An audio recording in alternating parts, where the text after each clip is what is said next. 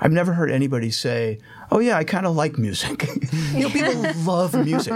Music, people can say, I kind of like TV. I like some TV. I don't like much TV. I don't watch TV. Nobody ever says, music's okay. The music that people find, it rules their lives. It informs their lives. It raises them up. It makes them who they are. You're listening to the TV Campfire, a new podcast from ATX Television Festival. And this episode is brought to you by Rise. Join us as we explore the vital role of music in NBC's new series, Rise. Catch Season 1 of Rise, now streaming on Hulu and the NBC app.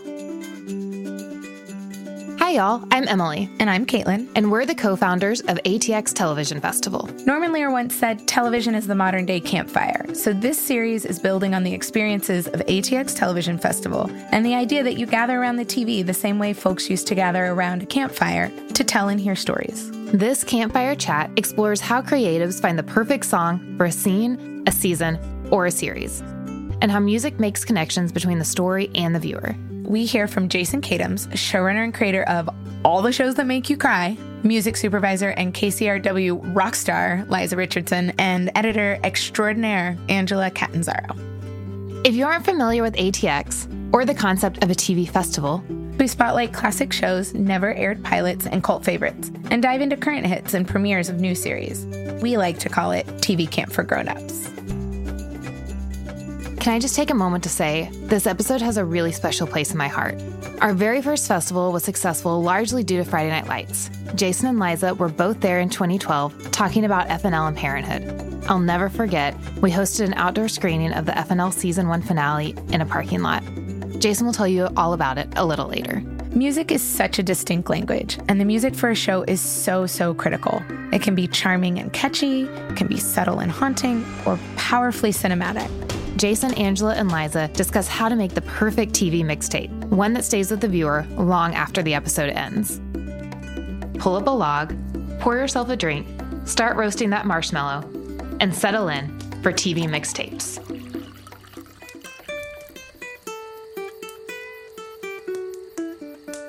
I'm Liza Richardson, and this is cool. Thanks for inviting us. I'm a music supervisor, and I'm most proud of my credits that I've done with Jason Katims. Wow, I'm so intimidated right now by your radio voice.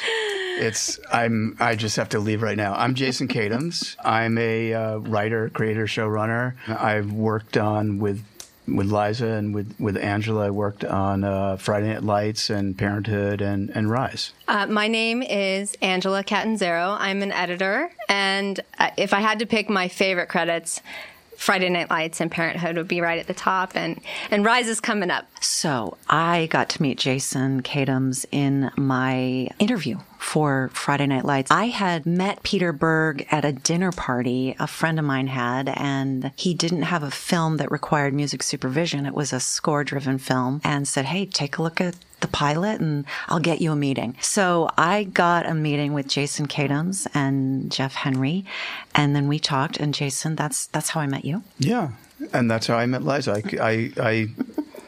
I agree with that assessment. I think it was interesting. Pete kind of made the introduction. I was really, at the time, really just trying to figure out the musical voice of what the show was going to be, the way we were trying to figure out everything at the beginning of the show. I mean, doing the first season of a show is the most intimidating time and also the most exciting time. With Friday Night Lights, it was really, the one thing that we sort of had, which sort of came through from the original, from the movie, was there was already that sort of explosions in the sky sound that existed. But what we needed to do for series, just like so many other things that we needed to expand what the scope of the show was in so many ways, but definitely musically. And so from the very beginning, it was sort of like a question of what is the show musically, and what do we want to kind of lean into and what do we not want to lean into. And the thing that I kind of remember about Friday Night Lights that was so exciting musically was what a broad spectrum of music that we were able to use, that it was just sort of all felt kind of organic. I think it's because it was in that world of Texas, but it was also in the sort of football world and, and sort of adrenaline fueled music. And it was also in that sort of like indie, the sort of indie, because it was, the show was also very like emotional and sensitive. So like sort of indie music also felt really right. And of course, then you could just do like straight traditional country music. It was like everything. And that was and really, hip-hop. And hip hop, because, that was huge. The hard rock for football, the hip hop, the country, the indie rock. And really also helped develop, sort of establish the worlds of the characters. Because one of the things I was really excited about, I'd never done a show like this where we shot every single scene on location. We didn't build a single set, and we shot in the location where it was actually supposed to be. That was so exciting. And what we really wanted to do was, from the very beginning, was like, it said so much about these characters of like, where does Smash Williams live versus the Riggins brothers versus Saracen. You know what I mean? It was like their worlds of where they lived were different. They all came from a different place, and it was very specific. And the music also helped to inform all of those characters. I think music is becoming more of a character of its own, and people are feeling freer to use it, not just like as an accompaniment or, to tell you how to feel about a scene, but like it can really be specific and have its own voice. And sometimes it's okay, I think, for the music to draw attention to itself. Obviously, you don't want to do that every time, but. For me, I feel like my job as a music supervisor is to just assist and help the showrunner or, the filmmakers who help them get what they want out of music. I feel like that is my number one job, whether it's getting it for the right price or making sure it clears or finding them the right song or navigating the system of licensing, which sometimes gets complicated, or creatively finding something. I just feel like my entire, what I try to do for people that I work with is just to provide that service. I think as an editor, I can be most useful and do my best work when I'm filtering and distilling the essence of the story that the writer has given us in the script, and hopefully the actors have respected or expanded on that. My job is to choose the best of the best, and sometimes that means leaving things out. And on Jason's shows, we've been given the opportunity to explore leaving things out. And character comes first. Even if the director absolutely wants that crane shot in instead of that, close-up of somebody teary-eyed, you have to remember at the end of the day, nobody cares about the crane shot. They care about whether or not they're feeling something. So my job is, I guess, just to make sure that, we're always on that right path to make the best story we can, the most compelling story. And music figures huge in that picture. My feeling is whatever I have to say should be said in the script, and that gets translated by what the directors and the actors do, so that when it gets to, putting the assembly together and putting the, editing it sort of starts to become kind of, I think it's sort of like a lot of this stuff goes without saying. Like it's intuitive. It's intuitive, and it's just sort of like almost a larger idea of what we're trying to do with the shows, and usually that has to do with sort of finding the sort of an emotional, sort of core to it, which is like what we're doing in every aspect of making the show, from when it comes to the writing the script or performing it or the cinematographers, and is no different editorially. We're trying to come up with the deepest version of the scenes, and not only in terms of music but in terms of the performances, to try to mine the material that you have, the film that you have, to obviously tell the story, but also to tell the story in a way that is the most intimate way of telling it. And that's basically what we're trying to do. My feeling about television is the beauty of television is the collaborative nature of it. I feel like if I didn't want to embrace that, I could write a book. But I think the beauty of it is, what I always hope for is that when I sit in the editing room and watch the episode, what I always hope for is that what I see exceeds what my expectations were when I wrote the script. I think my feeling about the use of music has actually changed over the years. And I'm a little more conservative now in terms of how often I feel like I want to hear score with something, particularly scenes that are really like raw, emotional scenes. My instinct early on in my career would have been to just, we have to have some sad score here. But I feel like the absence of score sometimes is even more powerful than the score. And then when you do use it, you're not dull to it. I think when you just plaster an episode of television wall to wall with music, has happened so many times. You tune it out. And it's not special anymore. It does nothing for you but just make things, noisier. And it becomes like wallpaper. Yeah. But I think if you're really judicious about where you put that music, it's going to be so much more effective. So I've tend to hold off on score sometimes and wait for someone else to ask for it. And then if someone else asks for it, then I feel like, okay, I can do this because I was thinking about it, but I wasn't quite sure. The scene is beautiful without. But if somebody else, like Jason, comes in and says, I think we might want to try score here, I'm like, yes, okay, let's do it. Well, it's an interesting thing, the collaboration and how it works, because it's not like us all sitting down together in a room and talking about it. Like, as we were sort of saying before, talking about music is a fool's errand in a way. Things happen in a much more organic, natural kind of way. And so I kind of feel like I sort of rely on two things. I rely on Liza, who has this incredible knowledge of music and finger on the pulse of what's happening musically, and all these instincts and ways of sort of incorporating and understanding, sort of creating almost the palette of music for the show.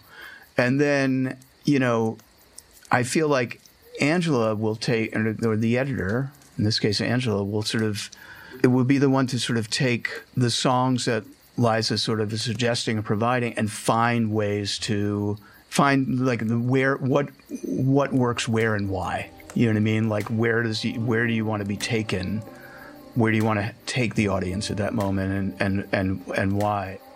The music should always elevate the scene is what I feel. The other thing I was going to say, which is especially relevant now because it's television pilot season right now and I'm working on a pilot, which every year I say I'm never going to do, and then every year I usually end up on one. But, the discussion with the network and studio about music is always a big one. And everyone is always very passionate and feels strongly about something related to the music. A pilot, you're really trying to find the sound and the signature of the show. And you've basically, by the end of the process, you've probably tried music in every scene because somebody has wanted it or asked for it. And I always feel like if you can't find a place for where that song or where that score should start, it just doesn't belong in the scene. Yeah. And we encountered that yesterday. In fact, there's one scene and we tried starting it in 4 or 5 different places. It's like, you know what? It just doesn't belong. That's the thing. Because if you don't feel, if there isn't that strong instinct that says, here's the spot, it's just not right. And sometimes we're asked, as music supervisors, to fit a song into a spot that is like twisting and turning and like, songs just don't do that, Songs have a normal structure. They have an introduction and a verse and a chorus and a bridge and, most songs are like that. Just like, don't force it because songs just don't always belong in places. I don't know exactly what else to say about the power, except for that, every project is different. Sometimes songs play to punctuate a comedic moment, and it's just songs can be jokes. There are certain shows where it's just the most cliche song that you can possibly think of that will tell the joke and tell that story. There's a lot of network television where a song it's just got to be obvious because you just need to establish where you are, and you can't be in a blue collar bar and listen to sophisticated indie rock. It just doesn't feel right. Music can be powerful in making certain things more obvious than they already are. But on the other hand, it's more fun to work with music when it's less expected. And I feel like most of the projects that I get to work on with Jason and Angela, it's just much deeper. What you're talking about too is the idea that I feel like that's just a particular technique, I guess, of sometimes taking the words out completely and having music play over a moment is so much more powerful than hearing what they're saying. So this Parenthood episode from season 4, when Christina's telling the family that she has cancer, there was nothing that I could have written in words, because this was information that we kind of already knew. Like, the audience already knew that. The question was how she was going to tell them. And so the idea that she begins to tell them, and then all sound goes away and music takes over, is sometimes the most powerful way to communicate what that moment is like, you know? And it's true, like, those kinds of moments in life, like, people always say, like, time slowed down, right? Mm-hmm. Like, time slowed down when that happened. And that's, you know, when those big moments happen, you know, time slows down, and it mirrors that, you know, to do that in a television show. And I feel like we've done that on, like, all of these shows. And Rise included, yes. Yeah. And by the absolutely. way, sometimes completely planned, sometimes written into the script. Yes. Sometimes it's written in the script.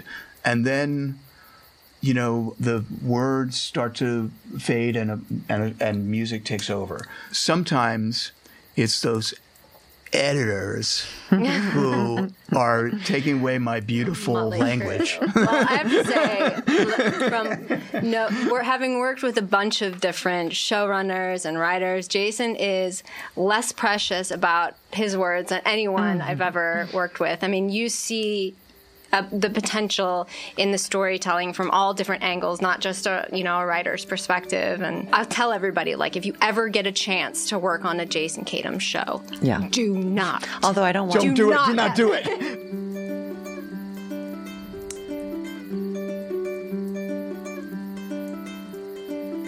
Do you remember the first time you were moved by music and TV? Yes.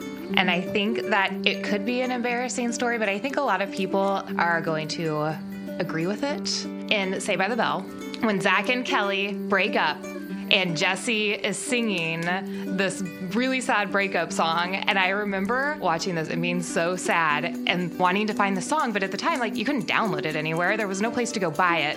Saved by the Bell tended to have both made up and real songs. I'm thinking, I'm so excited, I'm just so scared. As well as, like, the Zack Attack song. I believe it was a made up song. I don't know for sure, but I should definitely look that up now. In this episode, we're talking more about music supervising and editing. But Emily, I've been wanting to ask you. We have a bit of a love affair with Rise. Was there something that surprised you?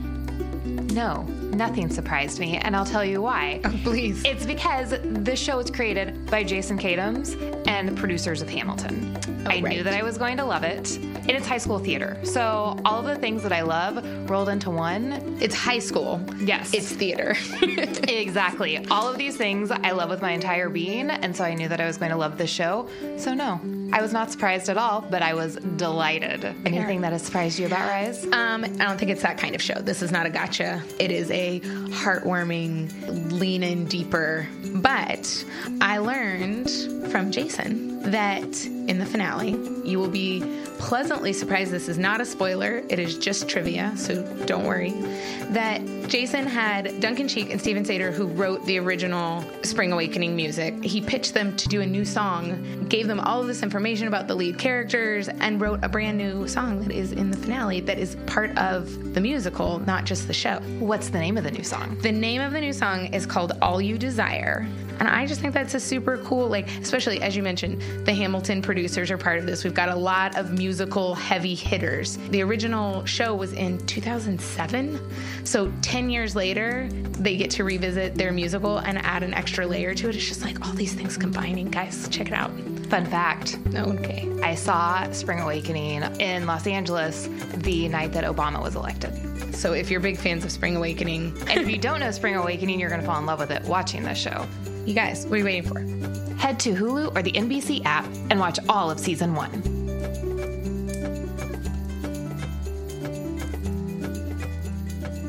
So the new show that we're all working on, Rise, which is this show that has been like such an incredible passion project and thrill for me.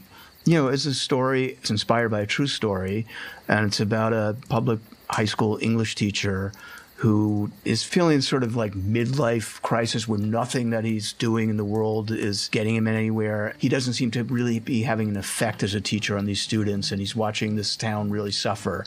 And so he decides to do something. What he decides to do is to take over the drama department.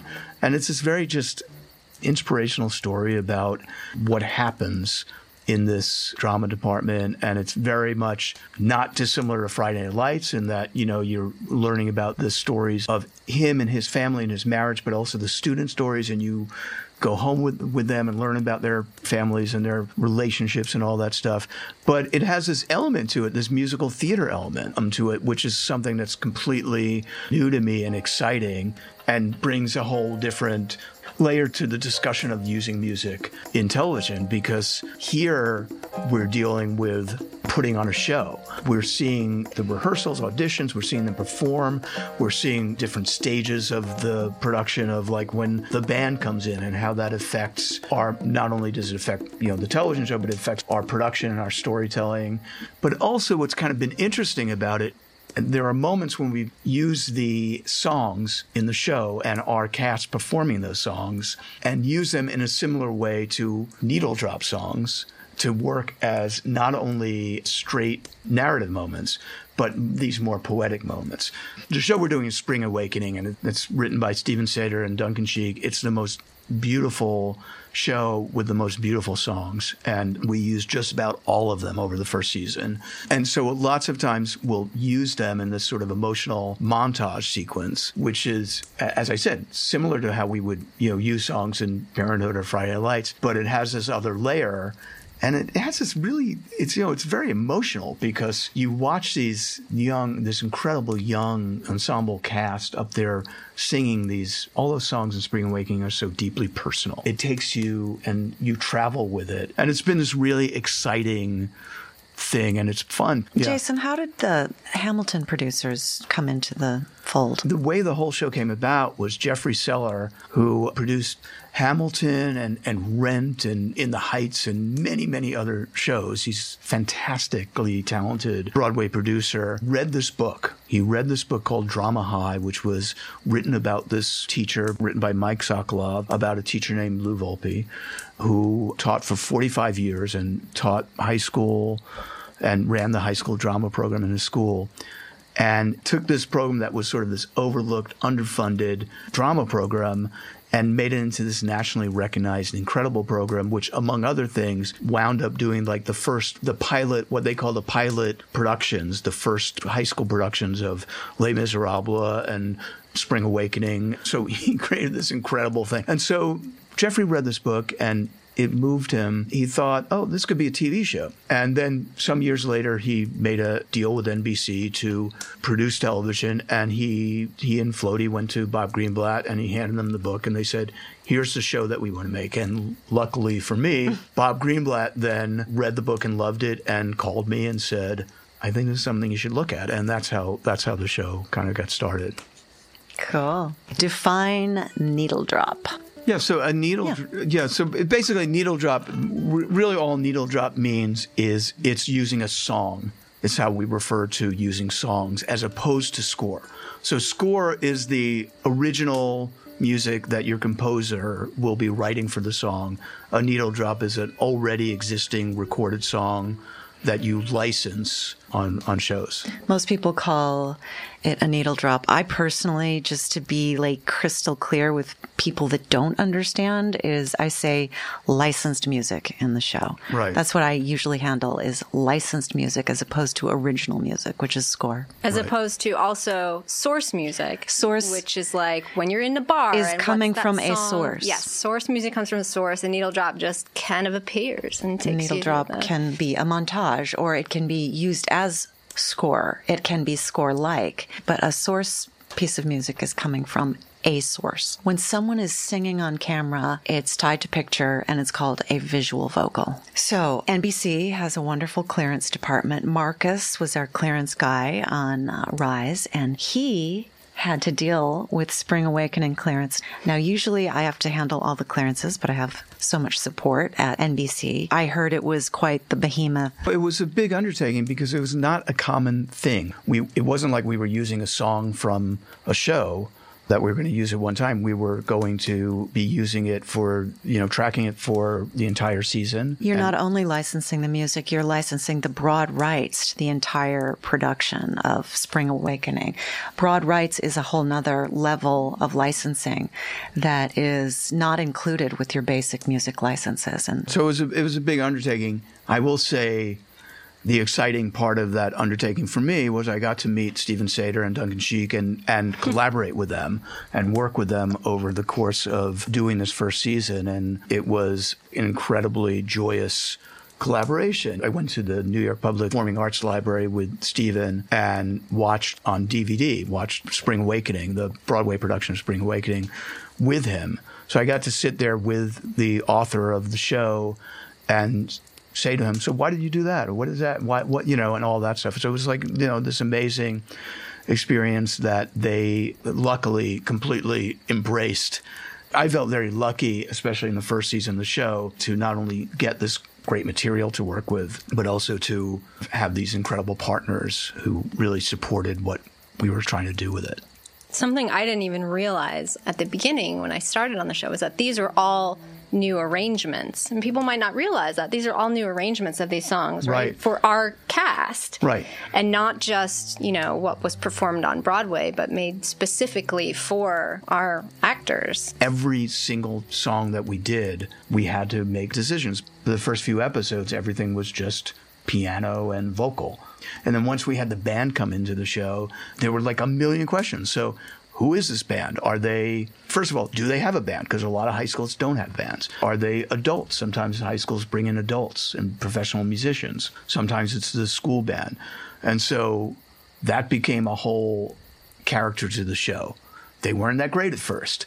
One of the like the weird things about doing the show is you have you're working with this incredibly talented young cast and these incredibly talented young musicians and sometimes you have to make them seem not as good really as they are. Bad. Yeah. I was being nice. But, there was, so that was also because we really wanted it to feel like, it was important to me that this felt authentic, this show. This felt like a high school, that the whole idea of this show was it's supposed to be this small town high school in rural Pennsylvania. I wanted it to feel authentic in that way. It was complicated for us to find that sweet spot to make it feel realistic, but also, of course, it is a TV show and you want those moments to shine. You want them to shine. And also there was a great progression. So by the time we get later in the season, and especially by the very end of the season, there's the joy to have seen their growth from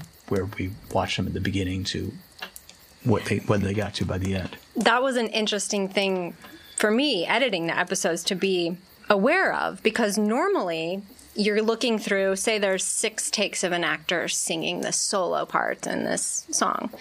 And normally you would just gravitate towards the very best. Oh, this part's good for these lyrics, and then for this part of the song I'll use this take. But I found myself wanting to just use one take. And maybe there were some parts of it that were great, and maybe there were parts of it that weren't so great. But that's really how it would be if this high school kid was performing this for maybe the second time in front of an audience. So I had to think about it and reset myself. And early on, that felt right. I do feel that television has this, it's like an incredible privilege to be able to make television shows, especially the kinds of shows that I've been lucky enough to do, because most of the shows that I've done have just really been human stories. They're stories about people, how we, are figuring our lives out. You would think those should be the big hits. It turns out they're not, but we do get by. We do get by on them, and we get to make those stories, and it's really an honor to do that. And I think all of these things that we've been talking about the process of how music gets incorporated into that, the process of editorially how it's affected by that, are all major tools in making these stories feel, making these stories be things that people, when they watch the shows, feel something. I don't want to do shows that people can watch casually. I want them to actually to be like an experience, which is why it drives me so crazy when I watch my daughter, like whenever I put on Netflix and she's used it, it has the subtitles on. And I realize it's because she's been like watching it while she's been doing like 5 other things. I'm like, that's not the way to watch TV. Right. You can't do that to me. I wanted to sort of add one thing to what you were saying about the process in editing. I think it's everything that you were saying, but I think it's also something else, which I really wanted to say about the editing process, because I think like people misunderstand it to some degree. I love being in the editing room so much. Partially, it's because like when I'm in the editing room, people know not to like come in there and bother me unless it's like a really important call or something. So it's like the one place I can go and I could just be there with the editor and just and work, But partially, it's because the editing process to me mirrors the writing process more than any other aspect of making television. When you get into the editing room, you are writing again. As good as anybody gets at what they do, you never know from the time you write the script what you're going to get. No matter how faithful people are to the script or whatever, it's not really about that. It's like things happen. Things happen and good things happen, and sometimes challenges come about in storytelling, and so you're writing again, and I really think that's the thing that these editors really are bringing, is they're great storytellers. And you see how, because I think people think of editing and they think of things like, oh, you had to cut that out, that must have been hard, but it's not about that. It's about telling a story, I think the word you use, distill, is amazing. But really, no one knows what we do. I was joking the other day. I don't know what you do. So I said I'm working on a pilot right now, and I said to the producer, "Well, it's okay. I just made a joke. Well, they'll probably fire me right after they fire the composer." And he said, "No, you're safe. They don't know what you do." True. But I think that is, most people really, really don't know. It's a mystery to me. My mission is to educate. I have heard that with the success of Roseanne in the last couple of weeks, that there is an argument for network television having this power still, and shows like The Voice. Now, Jason, aren't you going to be working on an episode of The Voice coming up? We are, yes. That's such a good plug. So there is a case to be made for mass consciousness television. I mean, there's something neat about it. Like when everybody watches, what was the recent, Jesus Christ Superstar was on during Easter, and I think the ratings were pretty good. Mm-hmm. When everybody in the whole world watches the Super Bowl, it's kind of cool to like talk about it the next day, or talk about the commercials, or, that kind of thing. Right. The Voice gets really big numbers, right? This is Us. So there's a lot of, I feel like there are definitely examples of how that sort of broadcast world can be so powerful.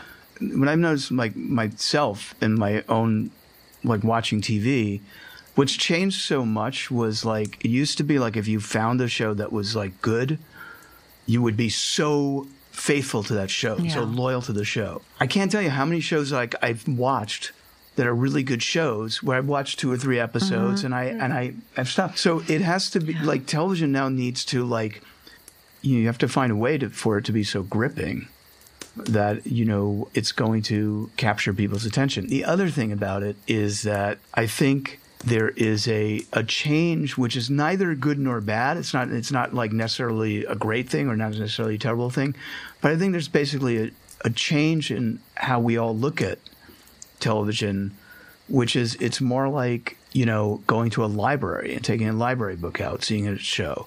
It's like you don't feel like you're going to be watching the same show that all your friends are watching. and you don't feel the same type of like sort of loyalty to it. You're like more like, oh, I can watch this. I can watch a few episodes. Great. I'm done with it. I'll try something else out. I mean, of course, everybody has those shows that they still, like they love and they can't wait for the next season to come out and all that. But I think overall, that's, something that's both in a way great because there's just so much content out there, so many things to choose from. But it's a challenge. It's a challenge both for the people who make television, but I think also for viewers. Like I kind of wish there was like a better way to just find shows. I wish there was a better way to find shows. Like, why is there not a better way to find shows? Jason, I have an idea. Oh, you have an idea? We need to talk about. Oh my God! Yes. Showfinder. It's an app that I've been working on forever, but I just can't get it off the ground. Well, there was never this much TV either, which that's is for sure. TV, I guess, in air quotes, because it's not really television; it's I've everywhere. read the statistics on that are very, concrete. There is a lot more television happening right now on everything now except HBO shows. The end credit music is usually cut off, but like if you're watching Netflix or something. So, I mean, I've really discouraged all of our shows that want to use an end credit song to do it, especially so this season of Narcos, season 4 that we're working on right now, let's just not do it. It's just a waste of money. I mean, the numbers just don't support spending money on that. So personally, it's sad, but unfortunately, it's not a good idea to spend money there. When things air on network television anyway, the credits are always smushed. We never had sped up. Like normal human being cannot read those words that quickly. Like if you don't touch your Netflix, it just restarts the next episode even before the credits are over, maybe. So, but HBO, I love it. I mean, whenever they play their credits, they do really nice credits. Everybody gets credit, and then they have a song, and it's fun to listen. I love end credit music, but unfortunately, that's one of the only places you can hear it.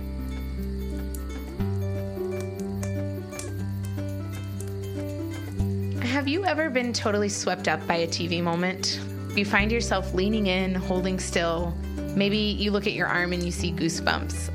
Even in something like Saved by the Bell, you felt an emotional tie to what is essentially background music. At times you'll notice it, but at times it just moves you along with the characters. Those songs become tied to whatever emotional thing is happening. The equivalent to songs from your childhood, for me it was Garth Brooks. Anything Garth Brooks makes me remember being 10 years old. And so those songs are wrapped up in whatever was happening in that TV moment. So for example, for me, I'll never be able to listen to How to Save a Life by The Fray without thinking of Grey's Anatomy. It is, forever seared. I think sometimes it's the music and television that means you'll remember that TV moment forever.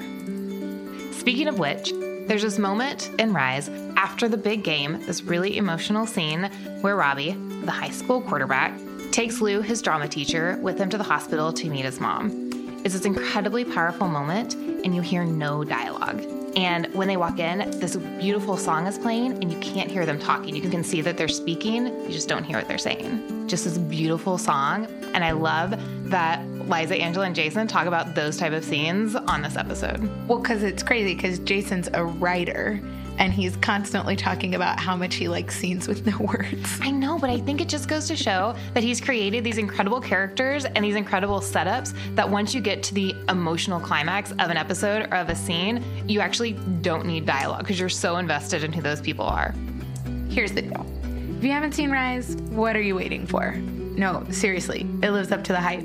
You need to get on board, right now. Well, not right now you need to finish this episode. Then go stream it on Hulu or the NBC app. Need more folks to vouch for it? How about Vanity Fair? They call Rise powerful. TV Guide says, prepare to get chills. I did get chills, but I don't know how you prepare for them. There's no way to prepare. You just go with it. You just get them. If you've ever watched a Jason Kadam show before, you know chills are going to be involved. Well, chills and watery eyes and red nose and all the Kleenex you can imagine. Speaking of which, Rise just happens to be available now, streaming on Hulu.com. So check it out. Do yourself a favor.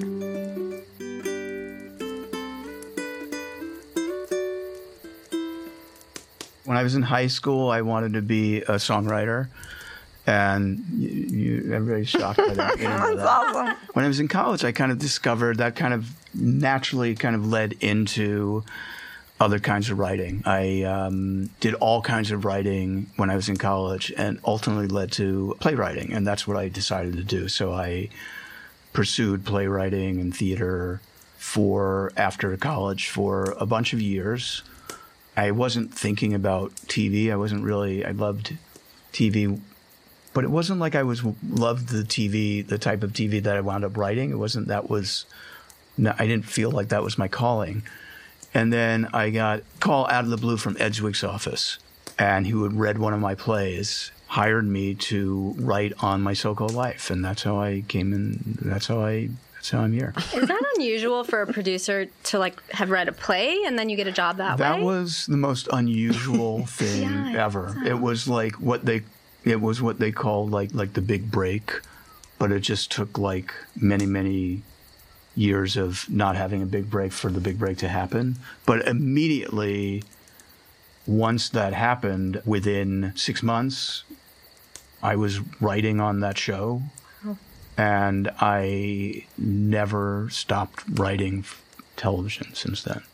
Wow. I've never stopped. Since we're talking about this, I have a question for you because, Jason, I found out recently, there's a rumor that you're in a band. Oh, really? Yeah, that's not true. Patrick Norris. Patrick Norris, yes. And I think there was a song that your wife sang on too, maybe? Yeah, I'd heard this, so that's right. I think that's pretty cool. Patrick Norris likes to say, I'm in a band, but we don't really have a band. So what Patrick Norris and a few friends will hang out and play music. And then Patrick Norris is a dear friend of mine who I've known forever since My So-Called Life. He is the only person that I've worked with on every single show that I've done. And he directs. He's one of our directors. He's a wonderful television director. He's going to be so happy hearing this. Don't cut this out. He'll be oh my God, they talked about me forever on this thing. And so Patrick Norris was, so we hang out and play music with friends. But then Patrick decided about a couple of years ago to record an album. It was like his, what's the word for that? Dream? On your bucket list. It was Bucket list. Thank you. It was his bucket list thing to do. He wanted to record an album, and so he was going to record, it was going to be his album. He did it under pseudonym. I'm trying to remember the name. I'll remember it. And he rented out a bunch of studio time and invited a bunch of friends in, and it was it was like a beautiful experience. He had people from all walks of his life, from way in the past to people he just met, and he made an album. And so one day he called me up. He said, I want you to write a song for this album. And it was it was incredibly intimidating to me because I had, here I am, I write every day of my life. I could write like a television script in a short amount of time, and I'm not at all intimidated by it. But the idea of writing a song, and I said, okay, Patrick, let me think about when do I need to do this by. He said, well, we're going to record it on Friday. This is on Wednesday. And I was like, I don't know how to do that. He said, you can write songs, and we kind of came up with a chord progression together, and then he said, okay, now go home and write the lyrics, And I was literally sitting with Kathy, with my wife, and I was like, Kathy, I don't know. I don't think I know how to write a song, I don't know how to do this. And so we wrote the song, the lyrics, together. And then it was a great experience. And we went and recorded it. And we used it in The Path. Oh, we used it in The Path. No way. Oh, that's right. That's right. Patrick directed an episode of The Path, and he had them. We didn't use our version of it, which was a mistake, Liza. You should have used our version of it. I think it's Vince and the Garage Band is his band, was the name of his group. We had the characters. Cast, yeah. It was, Sarah's brother. Patch. What is Patch. it? Patch is the actor's name. The actor, yeah. I talked to him on the phone about that. Because he directs on everything I do. So I'll go to to visit the set, and all these people from the crew come up to me and say, yeah, so your band, tell me about your band. I'm not in a band. So my history with the ATX Festival is, first of all, I really love the festival. When they started it, it was what they said was, why isn't there a festival for television? It's like 4 million festivals for film. Why not for television? And I was like, I never thought of that, but it was so smart. And so the first time and every time I've gone there, it's been an amazing experience. I've got to go be part of panels, be part of screenings, go watch panels, watch heroes of mine, and shows that I admire. And it's been so great. But the greatest thing was the first festival was the Friday Night Lights screening. And it was like this, it was like a tailgate style outdoor screening. I think most of the actors came, and it was just such a celebration of the show in this amazing way. And then the great thing was to come back for their reunion screening. It was the 5th year. But it was like how long was it after we finished doing the show? It was a while. 10 years since you premiered, 5 years since you ended. So it was 5 years since the last show. But the great thing about that was, I don't know how they did it, but they had the screening. I was just getting emotional thinking about it. They did the screening on the football field where we shot the show. And the amazing thing about this football field was, so when we found this football field, when we were shooting there, it had been the grass had been grown over for 10 years, and we went in and spent a lot of money putting on turf, redoing the field house, and really making it into a presentable field. You would think the city of Austin, when we finished shooting there, would have embraced that and used it for youth football and all that. No, they just let it all grow out of it. So somehow, not only they did the screening at the field, and somehow they made that field presentable enough, sort of. They made the field presentable enough to have a screening there, and it was the most amazing thing. And the greatest part for me was the green room where all the talent kind of gathered was the field house. And so I went back to the field house for the first time in 5 years, and there's like Landry, and there's what's Tammy doing in the locker room? And I was Street, and I was like a fan of. I was literally taking pictures. I was like, no, Gaius, you guys stand there for a second. I got to get that, but and it was like it was really amazing. So in any case, I can't say enough about the festival, how it sort of has certainly honored Friday Night Lights and a number of shows that Parenthood, and a number of shows that I've done, but so many shows in this way that television shows aren't used to being kind of just seen that way and talked about that way. So it's really an amazing event.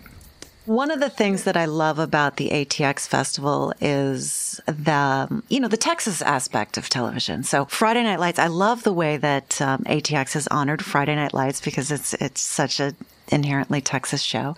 Same with The Leftovers. You guys are amazing on that because that was shot there. So anyway, I love the festival too. I think it's great that there is a TV festival. Every time I say I'm going, I've been twice, but every time I say, hey, I'm going to this TV festival, people say, what?